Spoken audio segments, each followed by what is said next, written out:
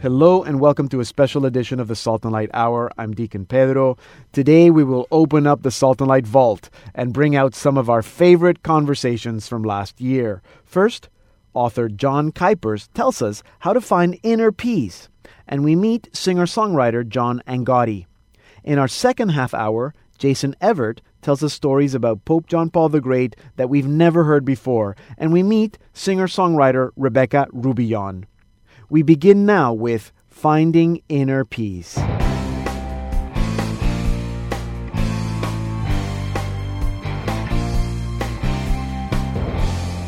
Who among you can say that at times you're not preoccupied, or that sometimes these preoccupations actually steal your peace?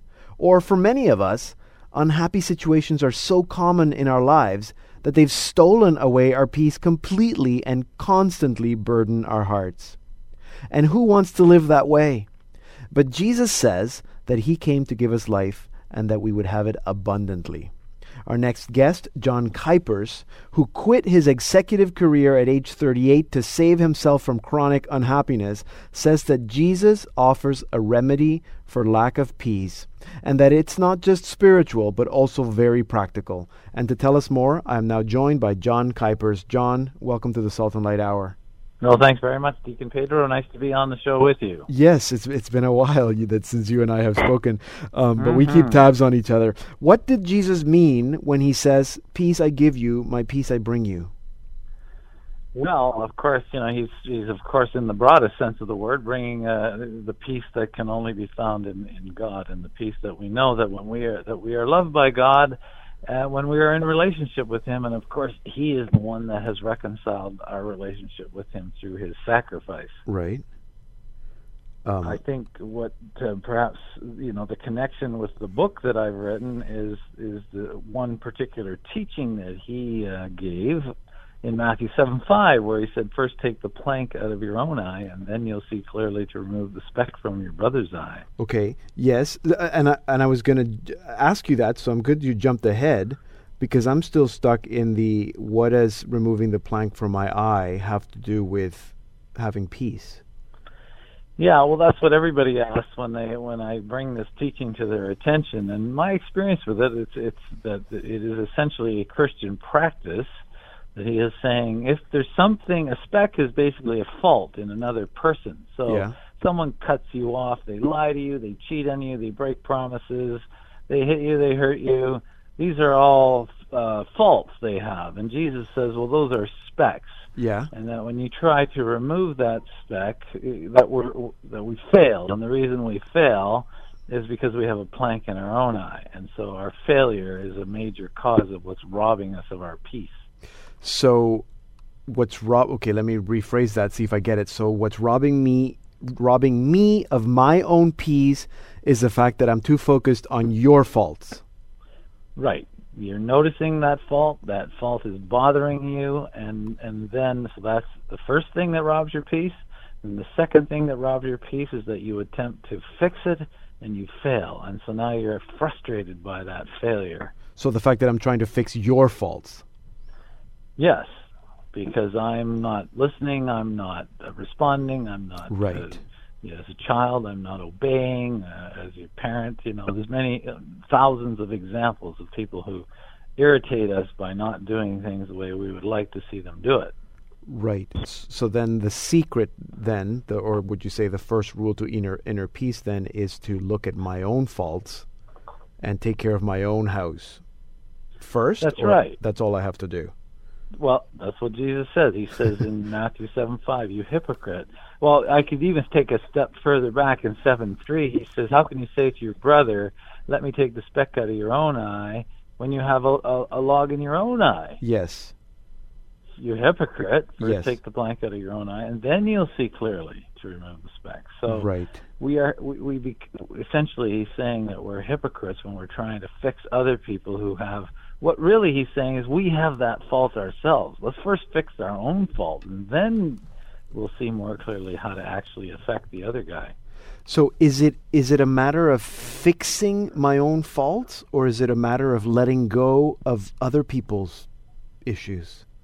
Well, he's saying first take the plank out. So in other words, a plank is a fault we have within ourselves, and that fault really is a judgment. And he says that in just the sentence before when he says, "Do not judge, or you'll be judged. And the way you judge, you'll be judged, and the measure you use will be measured to you." Right. So, in other words, we use judgments. Judgments are both good and bad. The good judgment is we all want to use good judgment in making our decisions. But judgmentalism is when we are condemning the other person. Right. So we see their fault, that they lie, they cheat, they're sexually sinful and so forth, and we condemn them for that. And that condemnation is the plank in our own eye, our own inability to see how to actually help that other person. Okay. Now, in the book, you talk about how that act or that action actually is the equivalent of being neutral. Can you explain that? How is not focusing on the other person, but instead focusing on myself, actually being neutral? Well, that's been, after nearly 20 years of practicing this Christian teaching, that's been my experience of the effect of it. So when I pull the plank out of my eye, I have become neutral. And it's a temporary place where I temporarily am at peace that the fault that they have, that I'm okay with it. Doesn't mean I endorse it. Doesn't mean I'm supporting or in favor of it. It just means that I accept that I may not be able to fix it, and I'm okay with that. So you're not letting that, you're not bound by it, I guess. You're that's free right. of it. It's a bias.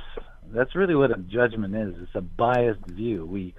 We're blinded, really, and Jesus, if you think about it logically, he's saying if you have a plank in your eye, you're spiritually blind, unable to see how to help that other person. And what you're blinded by is your own perception of what the right thing is to do. Now, I think that if people heard you speaking, they'd say, okay, I get it.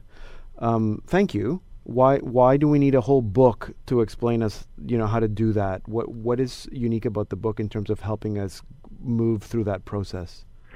Well, there's two things. The main thing is that it leads to an immediate payoff, which is the thing that's bothering you, that you've probably, with clients, I do a lot of coaching, as you know. Yes. I consider myself an inner peace leadership coach, and my background is in business leadership. Yes. But it's also true at home. That whenever we're trying to influence another person, we're trying to lead them. And so with this teaching, we can be successful at getting that other person to change, sometimes, right. Sometimes not. The biggest benefit is that we're at peace whether we succeed or don't succeed. So we've already achieved an immediate benefit for ourselves. I coach people sometimes, Pedro, and I'm telling you, they will tell me that they have been trying for 5, 10, 15, and even 20 years to get that other person, their son, their husband, their wife, their parent, to stop doing this irritating behavior that drives them crazy. Right. And I say, well, how many years in a row do you have to fail before you admit that your approach is failing? Yeah. And once you admit that, which is an element of surrender involved, to admit I'm failing, then we can say, well, then let's try it Jesus' way. Right. Jesus' way is to accept, well, the way I phrase it is peace first, results second. See, we always want the reverse as human beings. Results. I'll be at peace after you change, after I get the promotion, after I pay off my debt, after that person treats me nicely. And what Jesus is saying by first taking the plank out of our eye is he's really saying, first come to peace with the person as they are. And then you'll be free. Yeah. Then you'll be free, and to see how you can actually influence them. And then you may get the results you want, but you may also accept that what you wanted wasn't the right thing to want in the first place. Right, absolutely.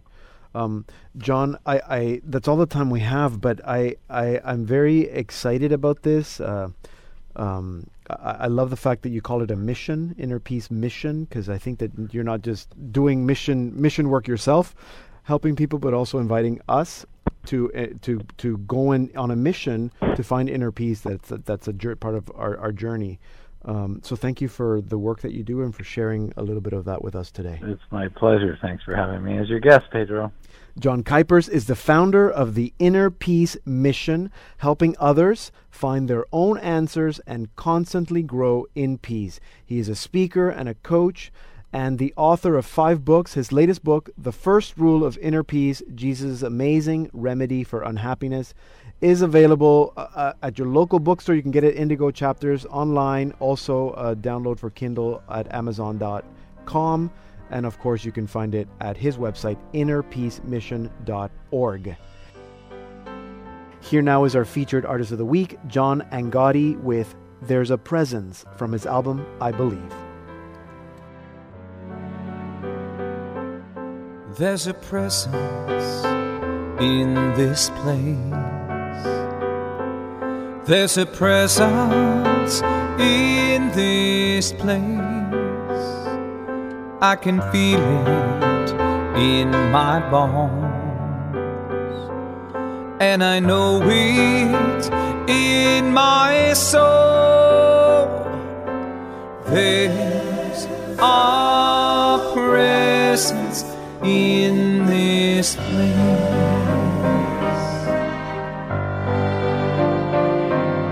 There's a presence in this place. There's a presence in this place. I can feel that you are here, and you take away my fear. There's a presence in this place. I believe in you. I believe in you.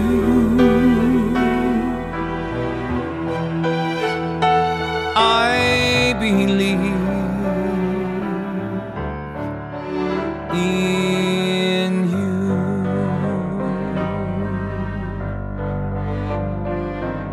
There's a presence in this place. There's a presence in this place, and it calls me to the poor, to the suffering at our door. There's a presence in this place.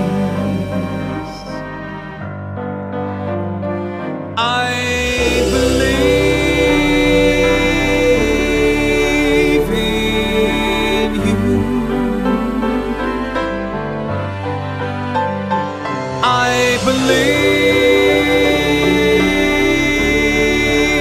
in you.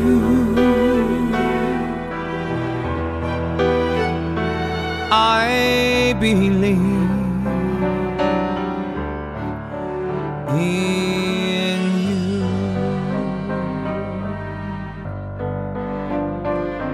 There's a presence in this place. There's a presence in this place. I can't see you, but I know your mercy you have shown. There's a presence in this place. There's a presence in this place.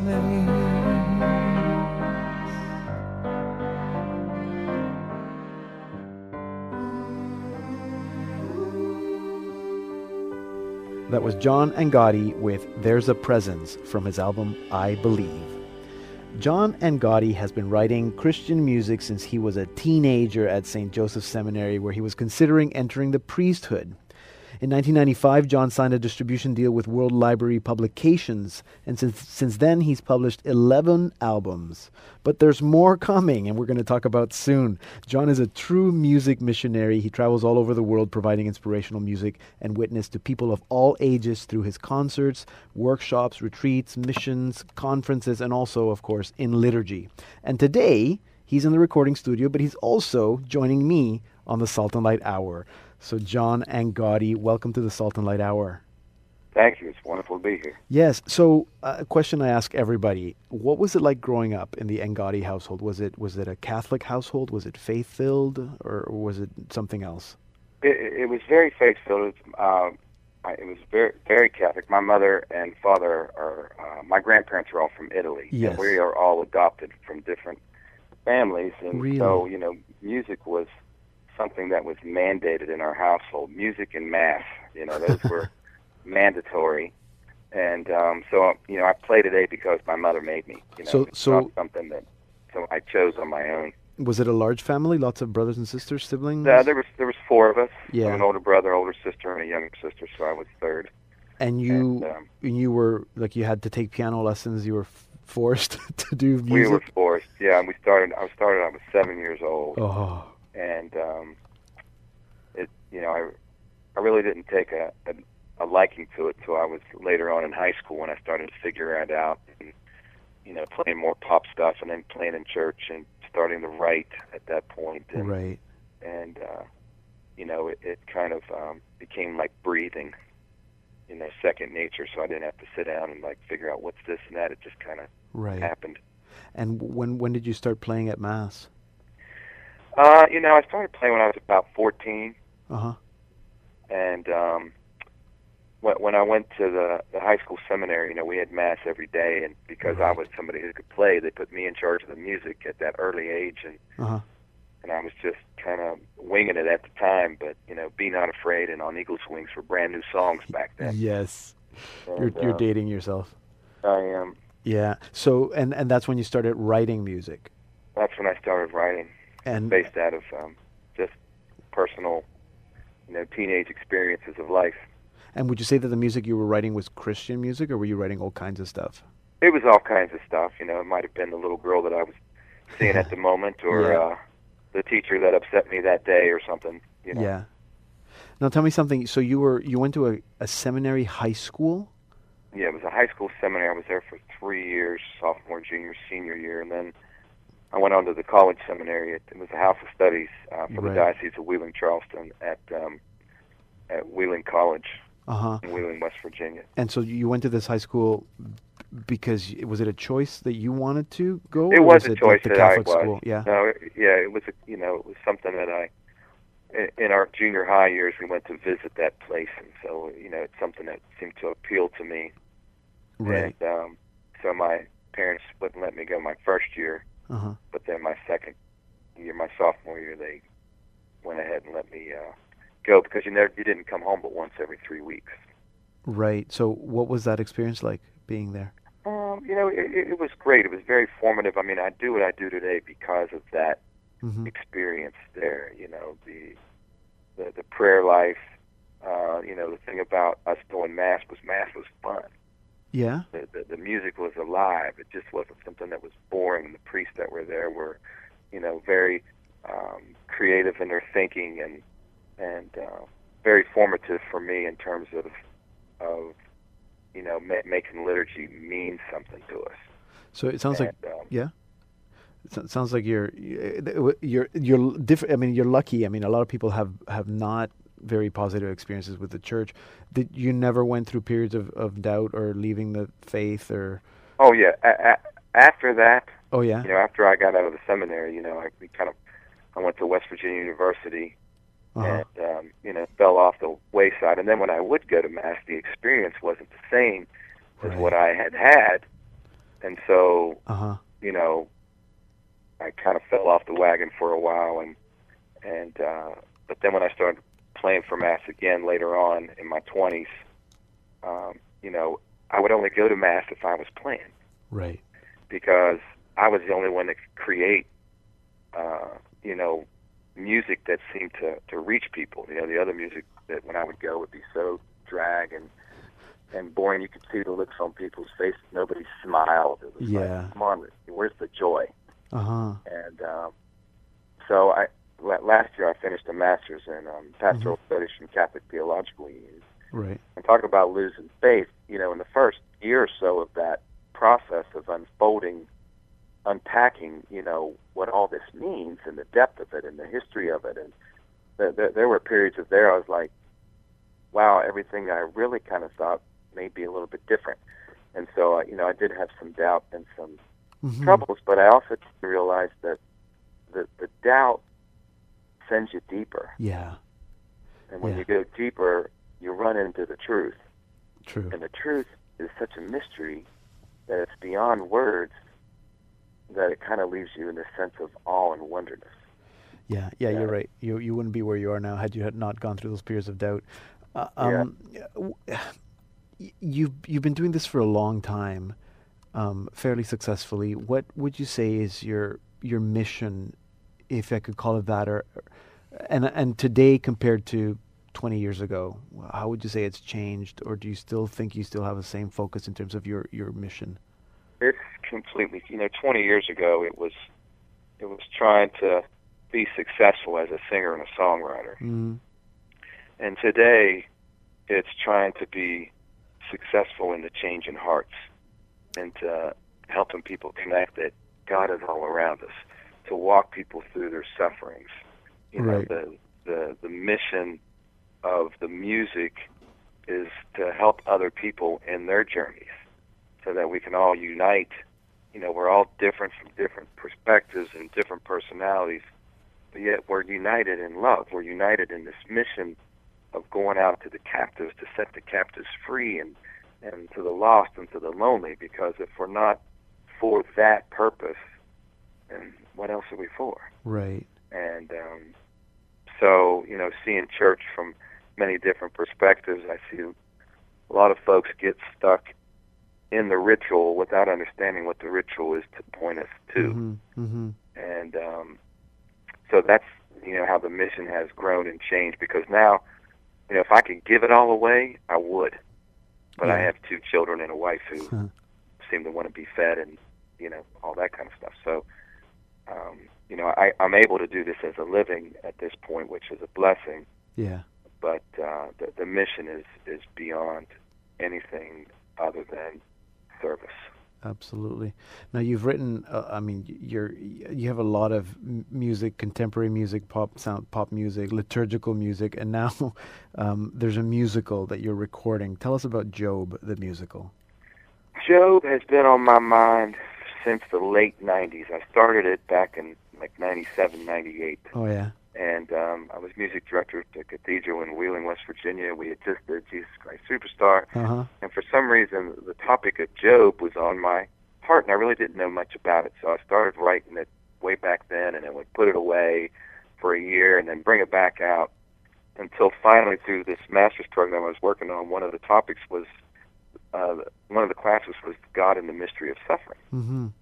And when that all unpacked, that whole Job thing came back to me, and it was like, I've got to finish this, because the only thing that we all have in common is that everybody has to deal with innocent suffering. Right. That where is God in innocent death and all that kind of stuff. And so it compelled me to really take this to a new level.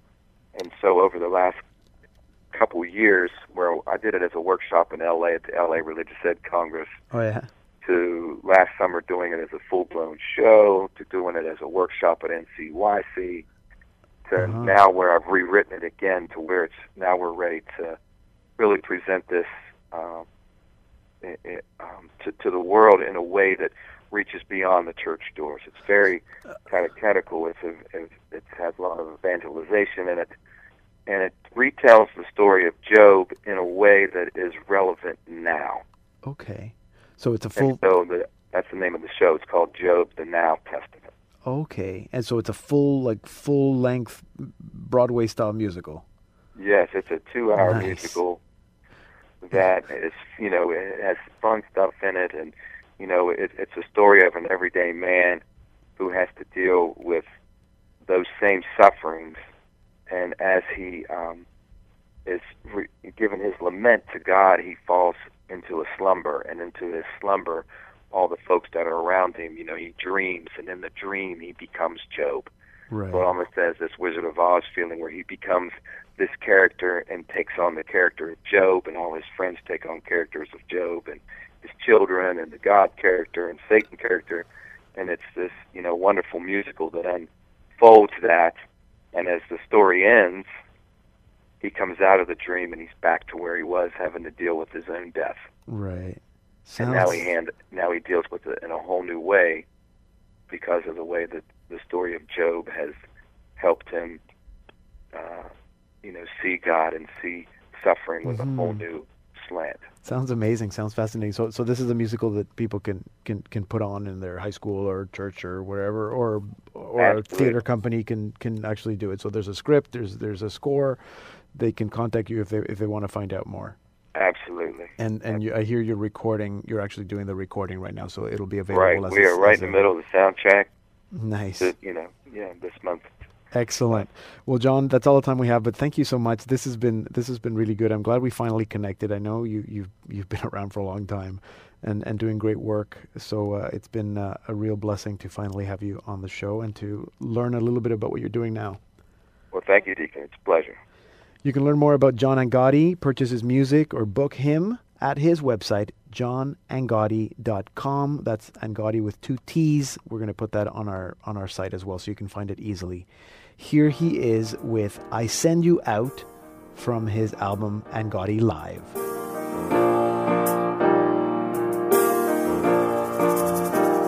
I baptize you in the name of the Father. I baptize you in the name of the Son. I baptize you with the Holy Spirit. Go out and spread good news. I send you out. I send you out on a mission of love.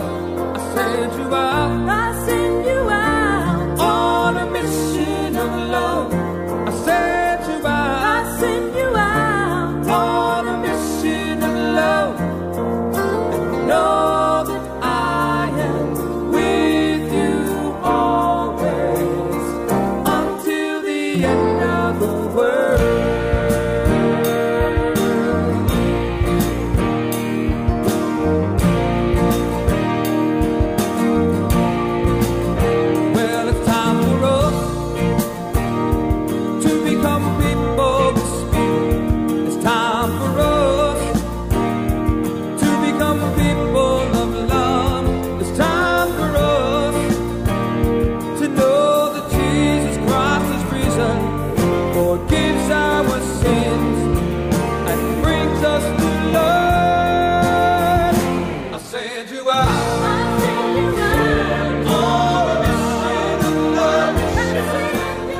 We're listening to John Angotti with I Send You Out from his album Angotti Live.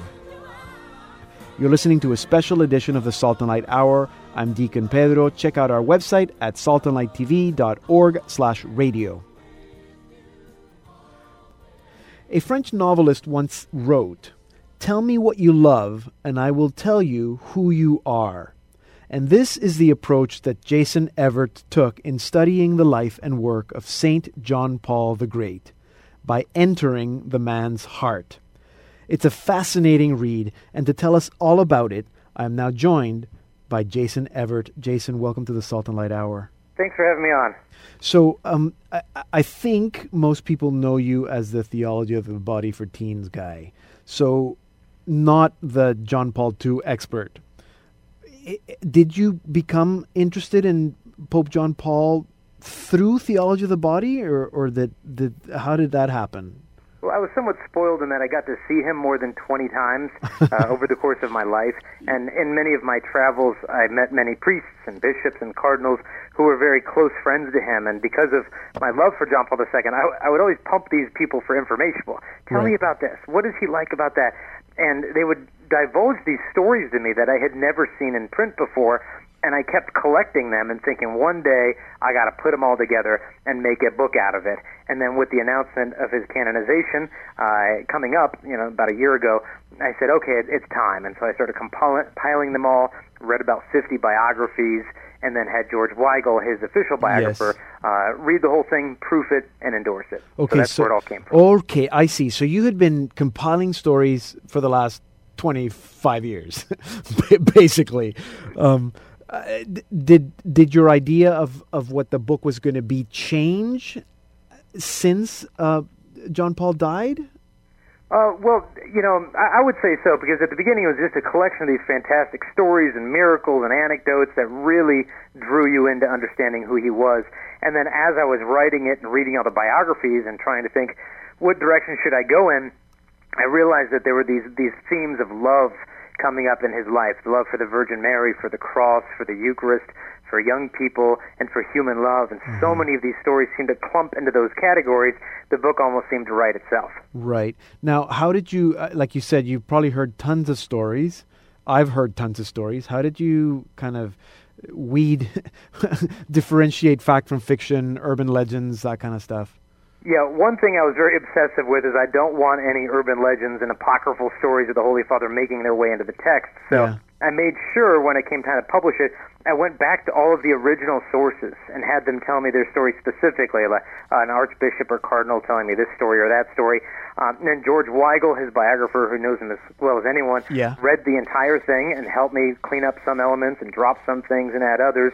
And then for things that he didn't know the answer to, he put me in touch with John Paul's personal secretary, Cardinal Stanislav Dziwisz. And so Dziwisz was able to go through some of it as well and help us out to make sure that it's all fact. Yeah. Now, the thing that probably intrigued me the most, I don't know if this is a good thing or not about the book, is the person who wrote the foreword.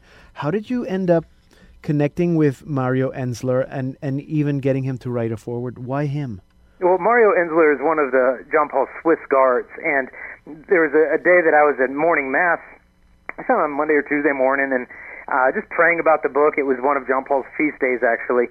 I think it was the day that he was, I believe it was October 22nd, the inauguration of his papacy. Just praying about the book, and a priest walked up to me and said, "Oh, we haven't caught up in a while. How you been doing?" I said, "Oh, I'm writing a book on John Paul II, all these great stories." I said, "You don't know anyone who might have some personal stories." He said, "Well, my brother-in-law was his Swiss guard, and he's been wanting for a long time to share these stories, but he just doesn't have the time." And so it was really a divine appointment where we were able to get some of these stories from someone who knew him on an intimate basis in that way. Yeah, no, it's great. It's great. Now, there's a lot of stories in the book. You heard a lot of stories. You have a lot of personal experience. What would you say is one or maybe two stories that moved you the most or that surprised you the most about John Paul? One of my favorites was when he came to visit the Archdiocese of Baltimore. I believe it was in '95. The Vatican always sends out a crew in advance to make sure everything's ready for his visit. And the head man there is a priest by the name of Father Roberto Tucci. And when he arrived at the bishop's residence where the Pope was going to stay for a little rest, he was walking down a hallway, and the hallway was lined on either side with doors that all look identical. One of them opened up to a chapel with the Blessed Sacrament. And Father Tucci turned to the priest I know out there, Father White, and he said to Father Michael White, "Now, when the Holy Father comes, you just make sure this door is closed. We can't let him know that there's a chapel here." Because the Holy Father, whenever he found the Blessed Sacrament, would go in, he'd get lost in prayer, and it would ruin the entire schedule. So they would actually have to reroute the Pope Mobile away from Catholic churches because he'd want to get out, go into the church, and the schedule would be annihilated. So when John Paul II came, he's walking down this narrow hallway. All the doors look identical, and he passes the closed door of the chapel. And he just stops, and he turns around, he looks at the door, and then he looked over at Father Tucci, and he shook his finger and he wagged his head at him. And then he turned around and went right into that room to pray.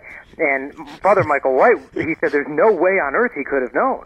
He's never been here before, and all the doors look the same, but he sensed our Lord's presence. And then he did it again the very next day at a different venue, that he could sense the presence of our Lord. Yeah. A lot of the stories that you tell, and I'm sure that, stories that I've heard, and I'm sure stories that you've heard but didn't tell, really show John Paul as a mystic, that there was an otherworldly divine connection that he had. Can you tell us a bit about that? Yeah, I think he is going to go down in church history as one of the great mystics of the church. But, as with all saints, things of this depth take a while to come to the surface.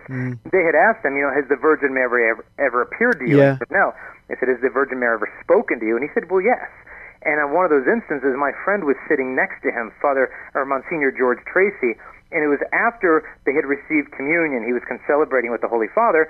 He said John Paul II sat down, put his hands in his face, and started sobbing and crying and saying, "No, Maria, no, Madonna, no, Maria." And my friend Monsignor George just sat there and watched and listened to this, not knowing what to do. After the Mass was over, a Vatican prelate came up to Monsignor George and said, "Oh, did you enjoy your Mass with the Holy Father?" And he said, "I did," but he said after communion, the Holy Father was very shaken up, and he said it seemed like he was speaking to the Virgin Mary. And the Vatican prelate said, "Well, we know he does that all the time, and she's the only one he listens to around here." Yes. That his prayer life was quite deep, and this is why Cardinal Ratzinger, then Benedict XVI, said, if you really want to get to know John Paul II, it's not by reading his books, or studying his speeches. It's by celebrating Mass with him and by letting yourself be drawn into the intense silence of his prayer. Yes, amazing. And I think, we talk about he's a saint, and we talk about Saint John Paul the Great.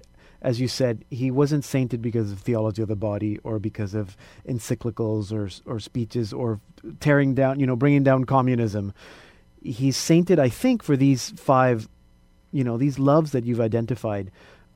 Because I think that's where the witness is for us, that we too can have a love for the Virgin Mary, for the cross, for the Blessed Sacrament, for human love and young people. Those are the 5. Can you maybe tell us a little bit about how those 5 can be examples for all of us in terms of our journey towards holiness? Yeah, and I'll admit, that 5 number, it's arbitrary. I could have made the chapter 500 chapters long, made it his 500 loves. Yeah. His love for Poland, of unborn children, of this and of that. Yeah. But at some point you needed to draw a line. And so started with these 5, but, you look at his love, for example, of, the Eucharist and Our Lady, which we've spoken of, and how you would hardly ever see him without a rosary in his hand. Yeah. People who knew him well said he was in such a state of constant prayer. It's not as if he took time to enter prayer. He took time to get out of prayer for the sake of other people, that to actually have conversations and do business, but it seemed as if he was in a state of constant prayerfulness. And his suffering, especially toward the end of his life, he really taught us how to live and gave us the theology of the body, but his greatest homily was really spoken with no words, that he taught us how to die, and he taught us the value of redemptive suffering. And in the midst of all of his suffering, he had a great sense of humor about it all. He spent 164 days in the Gemelli Hospital. He started calling it Vatican III, and he suffered so much, but he had a sense of humor about it all, and he also knew that the goal is not just to accept your sufferings or to surrender to them, but for your sufferings to become victorious. Because in becoming man, Christ redeemed all things human work, human love, human suffering, and all of it can take on a supernatural significance if we have the eyes to see. And so if we have suffering in our lives, whether it's cancer, unemployment, a difficult spouse, whatever it is, everything could be offered up as a prayer. Because as Christians, we often think the church is just a collection of believers, when the body of Christ is an actual extension of Jesus Christ through time, space, and history, and he continues to redeem mankind through the suffering of his body, the church. And so what John Paul is trying to teach us, that you shouldn't waste your suffering. Every cross that you go through can be offered up and release great graces for the church. So we need to learn to embrace that cross and offer it up. And he gave us such a beautiful example of that. Yeah, that's so true. Great lessons for all of us. And I'm sure we're going to be unpacking a lot of his life, his works, his speeches, his sayings as the years go by. Thank you, Jason, for writing the book. I've read a lot about John Paul II, and this is one of the best books that I've read on his life, the most complete. So thank you for helping us get to know St. John Paul the Great a little better. Oh, you're welcome. And, if people want to get the book, they can get them in single copies, but we recommend get them in bulk. They're only $2 a piece in bulk. Excellent. So that way people can get a case at a time and use that to evangelize others. Excellent. Thank you. That's a great offer. Thank you very much, Jason. You're welcome. God bless. Jason Evert is a popular speaker on many subjects and is the author of more than a dozen books, including Pure Faith, Theology of the Body for Teens, and How to Find Your Soulmate Without Losing Your Soul. He and his wife, Kristalina, run the website chastityproject.com, and they live in Colorado with their children. Jason's new book, St. John Paul the Great, His Five Loves, is published by Totus Tuus Press, and you can purchase your copy or in bulk, $2 a copy at jp2book.com. That's JP and the number 2book.com, but we're going to put that link on our site so you can find it easily. Here now is our featured artist of the week, Rebecca Rubillon, with Martyr Heart from her album Forests.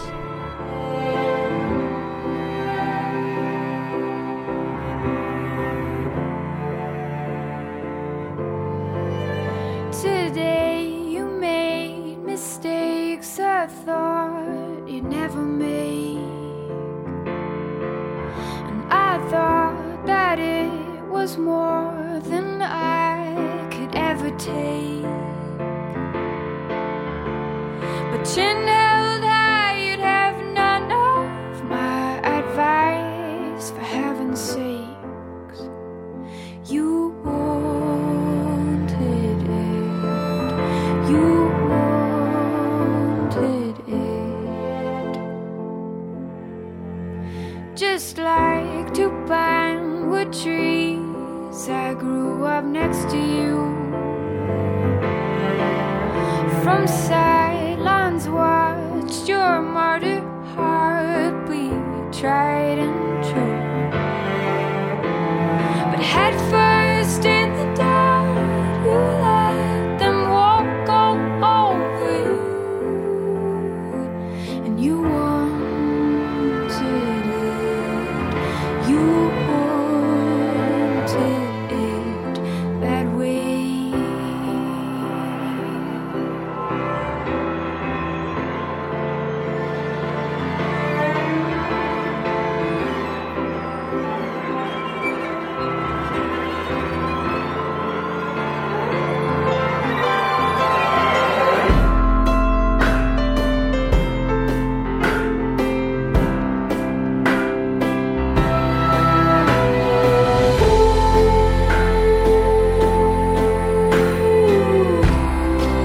What is it that you want?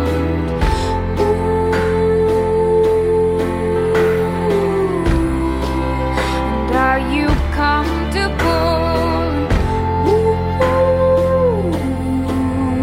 If you only knew how much I care for you, and to what ends I would go.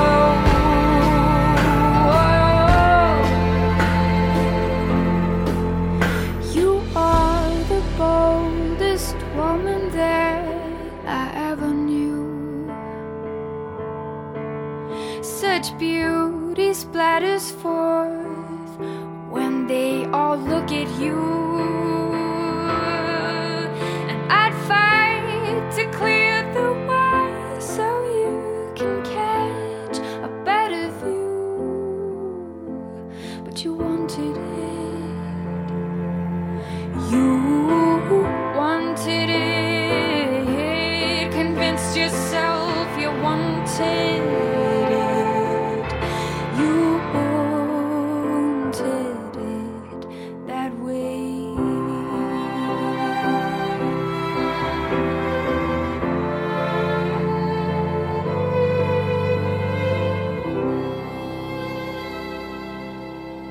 That was Rebecca Rubillon with Martyr Heart from her album Forests. Well, if you saw a picture of Rebecca Rubillon, you'd never think that the voice that you just heard came out of that body. And that's what's amazing about her. Sometimes small, intimate, and affectionate, and sometimes soaring and passionate, belting it. And her songs are also refreshing, fun, meaningful, thoughtful, folk-infused, indie pop, if I can say that's a combination. It's always great to meet new artists, and so I am pleased to welcome Rebecca Rubillon to our program. Rebecca, welcome to the Salt and Light Hour. Thank you so much for having me. It's so fun. So you're you're in Nashville. Did you grow up in Nashville? Are you originally from there, or you're from the South, though? I think I can... I'm originally from New Orleans, Louisiana, actually. Yeah. I was born in New Orleans, Okay. and both sides of my family are from there. But I grew up in Mobile, Alabama, so Right. I'm just a Southern girl. A Southern girl. Now, so what was it like growing up in the Rubion household? I was so blessed to have a really wonderful childhood. My parents just really cultivated a rich faith life in all of us. I'm one of 5 kids. Uh-huh. I'm the second of 5, and I actually live with my older sister here in Nashville. We're Irish twins, so we're really close Right. in age. And it was really, really wonderful. So My good. parents listened to some great music. I grew up with Carole King and Eva Cassidy and Yeah. just great matriarchs Right. of the 60s and 70s. And so I got to learn how I think really great music and great songs were made. And that definitely inspired me. Absolutely. Now, did you have to take piano lessons, or when you were little, or how was that? Yes, my parents made actually all 5 of us take piano. Yeah. And when I was in 2nd grade, they put me in lessons, and they wouldn't. I was the last one to quit. They wouldn't let me quit piano lessons. I think they saw that I had a passion for it, even though Right. I hated practicing. Uh-huh. Yeah. I loved going to sit at the piano, and I learned all my songs by ear, so Yes. I would just memorize You a would song fake it, yeah. as soon as I learned it. And That's great. yeah, and actually our piano teacher growing up would have us create a song for recital every year. Oh, nice. So that was kind of an assignment that I really I just relished in, and Mm-hmm. I think that those were some of my first songs for Right. sure. So you were writing music at an early age. Yes, and even I always say I was born a songwriter because growing up in between 2 sisters, the 3 of us would just make up songs constantly, and I was always kind of the brains behind the outfit, writing the melody and the words, and then we would perform them for my Right. parents, which Right. was so sweet. So Very I've cool. just kind of always loved to create songs. Right. And now, as a Catholic growing up in a faith-filled family, did you have to sing at Mass? Were you in the choir or doing solos at Christmas Eve Mass, that kind of thing? I was never really a classical voice. Right. I took choir in high school, but my parents really they loved to encourage us to participate in church in any way that we could, and I wanted to be part of the worship band. We had a life teen mass. Yeah.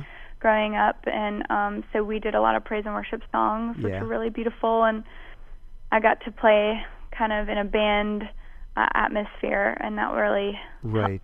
taught me so much. Absolutely. So you're not classical. I think we can hear that in your voice, but there's a lot of things in there. So how would you describe not just your music style, but how would you describe yourself as a singer? Sure. People ask me that every day, and every day I struggle to answer that question. I definitely have some grit and some soul just in my lyrics and in my voice, in my delivery, and I think that comes from my New Orleans roots. Yeah. But I'll also have kind of a folky, especially now, the songs that I'm writing currently, I kind of have a folk song, Yeah, they just do. singer-songwriter type style, and I think that comes from growing up in Alabama and also moving to Nashville, where it's all about the song here. So I hope that answered your question. No, okay. Well, let me ask you this. If it's changed, is that because you moved to Nashville, or is that because you're growing and maturing as a person, as an artist? And does that mean that you'll just keep changing and you're not sort of going to be pigeonholed into being this kind of artist or that kind of artist? Sure. I think it's both. The fact that I've changed habitats, but I've also grown up and honed my sound. I've been writing and performing since I was 16. Mm-hmm. So I've been doing it for about 10 years now. And I think at the beginning I had a lot more jazz chords. And, you know, that was back when I was in Louisiana for college. And and then as I've matured, I've become more, I've let the music composition get out of the way and let my songs speak for themselves. Right. If that makes sense. Yeah, it does. Did you study music in college? What did you study? I didn't. I studied public relations, actually. What? And really? Okay. It's funny how useful that happens to be in my career, because Yes. I'm woefully Yes. terrible at promoting myself. So it's good to at least have an education on what I'm supposed to be doing there. Oh wow! If every indie artist was a publicist, we'd be great. Yes, it's such a helpful background Yes. for sure. I love publicists; they're my best friends because they give me content. You Yes. you told me just before we went on air that you were undercover, and I don't want. I think it's safe to blow your cover here because most of our listeners are Catholic. So Cool. why do you feel? Not that there's I mean, to be an undercover Catholic artist in the secular world, what's that all about? I think that not only in my music, but also in my just my personal life, I've always taken opportunities to minister to people who are outside of the church. I like to equate myself in a very humble way to St. Paul. Yeah. I think that you, just like Christ had to become like us to teach us about our relationship with God, I have to go out into the world and not be of the world, but be in the world. And I think that I'm called to that ministry and to write secular songs. Yes. But that all ultimately, it's my hope and my aim to point to a greater power, which is for me God and Christ, and to speak to that beauty of our relationship with Him as His people. And as a Catholic, a lot of my songs are influenced by my Catholic faith. I have a couple songs that are directly about Jesus, but you wouldn't know that unless I told you, or unless you knew maybe I was a Christian or Catholic artist, you know. So I guess that's what I mean by being an undercover Catholic artist. And I think, you know what, I mean, funnily enough, I think that your music, you're right. Nobody's going to listen to your music and say, "Oh, she's a Christian," you know, CCM or anything. But sure. But I think that if you listen to it, you do get. It's that music that lifts you up, and it's pointing to something greater. I think it's there. Do you have situations where you're hanging out with artists who are not of faith, or who are Christian but not Catholic, and then find out what happens when they find out that you are Catholic? You know, I think a lot of people, I hope a lot of people really respect my beliefs, even if they're not of faith, if they don't have any particular belief whatsoever. After listening to my music, knowing my art first, I think, and I think as Christians we kind of have to be known for who we are first. Yeah. And I love that St. Francis talked about, preach the gospel if necessary, use words. Yes. And I think, I kind of equate that to my art. Just I want people to know my music first, and then as they get to know me as a person, I think that they'll be more quick to just respect my beliefs. Absolutely. Because I am not. I don't know. It's hard to explain because I think we need openly Christian artists. I think we need CCM. I think the worship ministry is so important. We need to minister within. But I just feel a strong calling to minister to people who Absolutely. Yeah, CCM who has are searching, a place, but there's also a place for people that are doing, and you're not the only one. There are lots. I speak to a lot of artists, and there's a lot of them who are out there. In fact, we have a segment here called the Hollywood Undercover Missionary, and it's a guy who works for I won't say what company, but an animated motion picture company in Hollywood. And, that's amazing. And he's the undercover missionary, so in Hollywood. And like him, there are lots. The other thing I wanted to say before I let you go is that you're very kind in doing an album giveaway. So one of our listeners will get an album, and this is a limited edition album called The Old, The Young, and it's got songs from several of your other albums as well as 2 singles. So I think that's a very special treat. So somebody next week will announce the winner of that. So thank you, Rebecca, for that beautiful gift. Yes, of course. Thank you so much for having me. You're very welcome. Hopefully our paths will cross one day. Yes. As I mentioned, Rebecca is going to be at Catholic Fest in Wisconsin on July 4th. You can learn more about Rebecca at her website, RebeccaRubion.com. That's ROUBION, but we're going to put that link on our site just so that you can find it easily. Here now is Rebecca with her new single, This Is What Love Looks Like. It's a flash of a shooting star, sunbeams through the rain. It's the beat, beat, beat of your heart. It's a smile that starts your day, and it makes you say, la la la, la la la, la la la. This is what love looks like. La la la, la la la, la la la. This is what love looks like.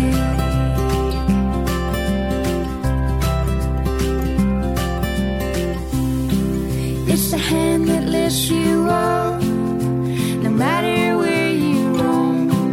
It's the words that wish you luck. It's the light that leads you home. And it makes you say, la, la, la. We're listening to Rebecca Rubion's single, This Is What Love Looks Like. And that concludes the special edition of the Salt and Light Hour. Remember to visit our website, saltandlighttv.org/radio. Thank you for listening. I'm Deacon Pedro.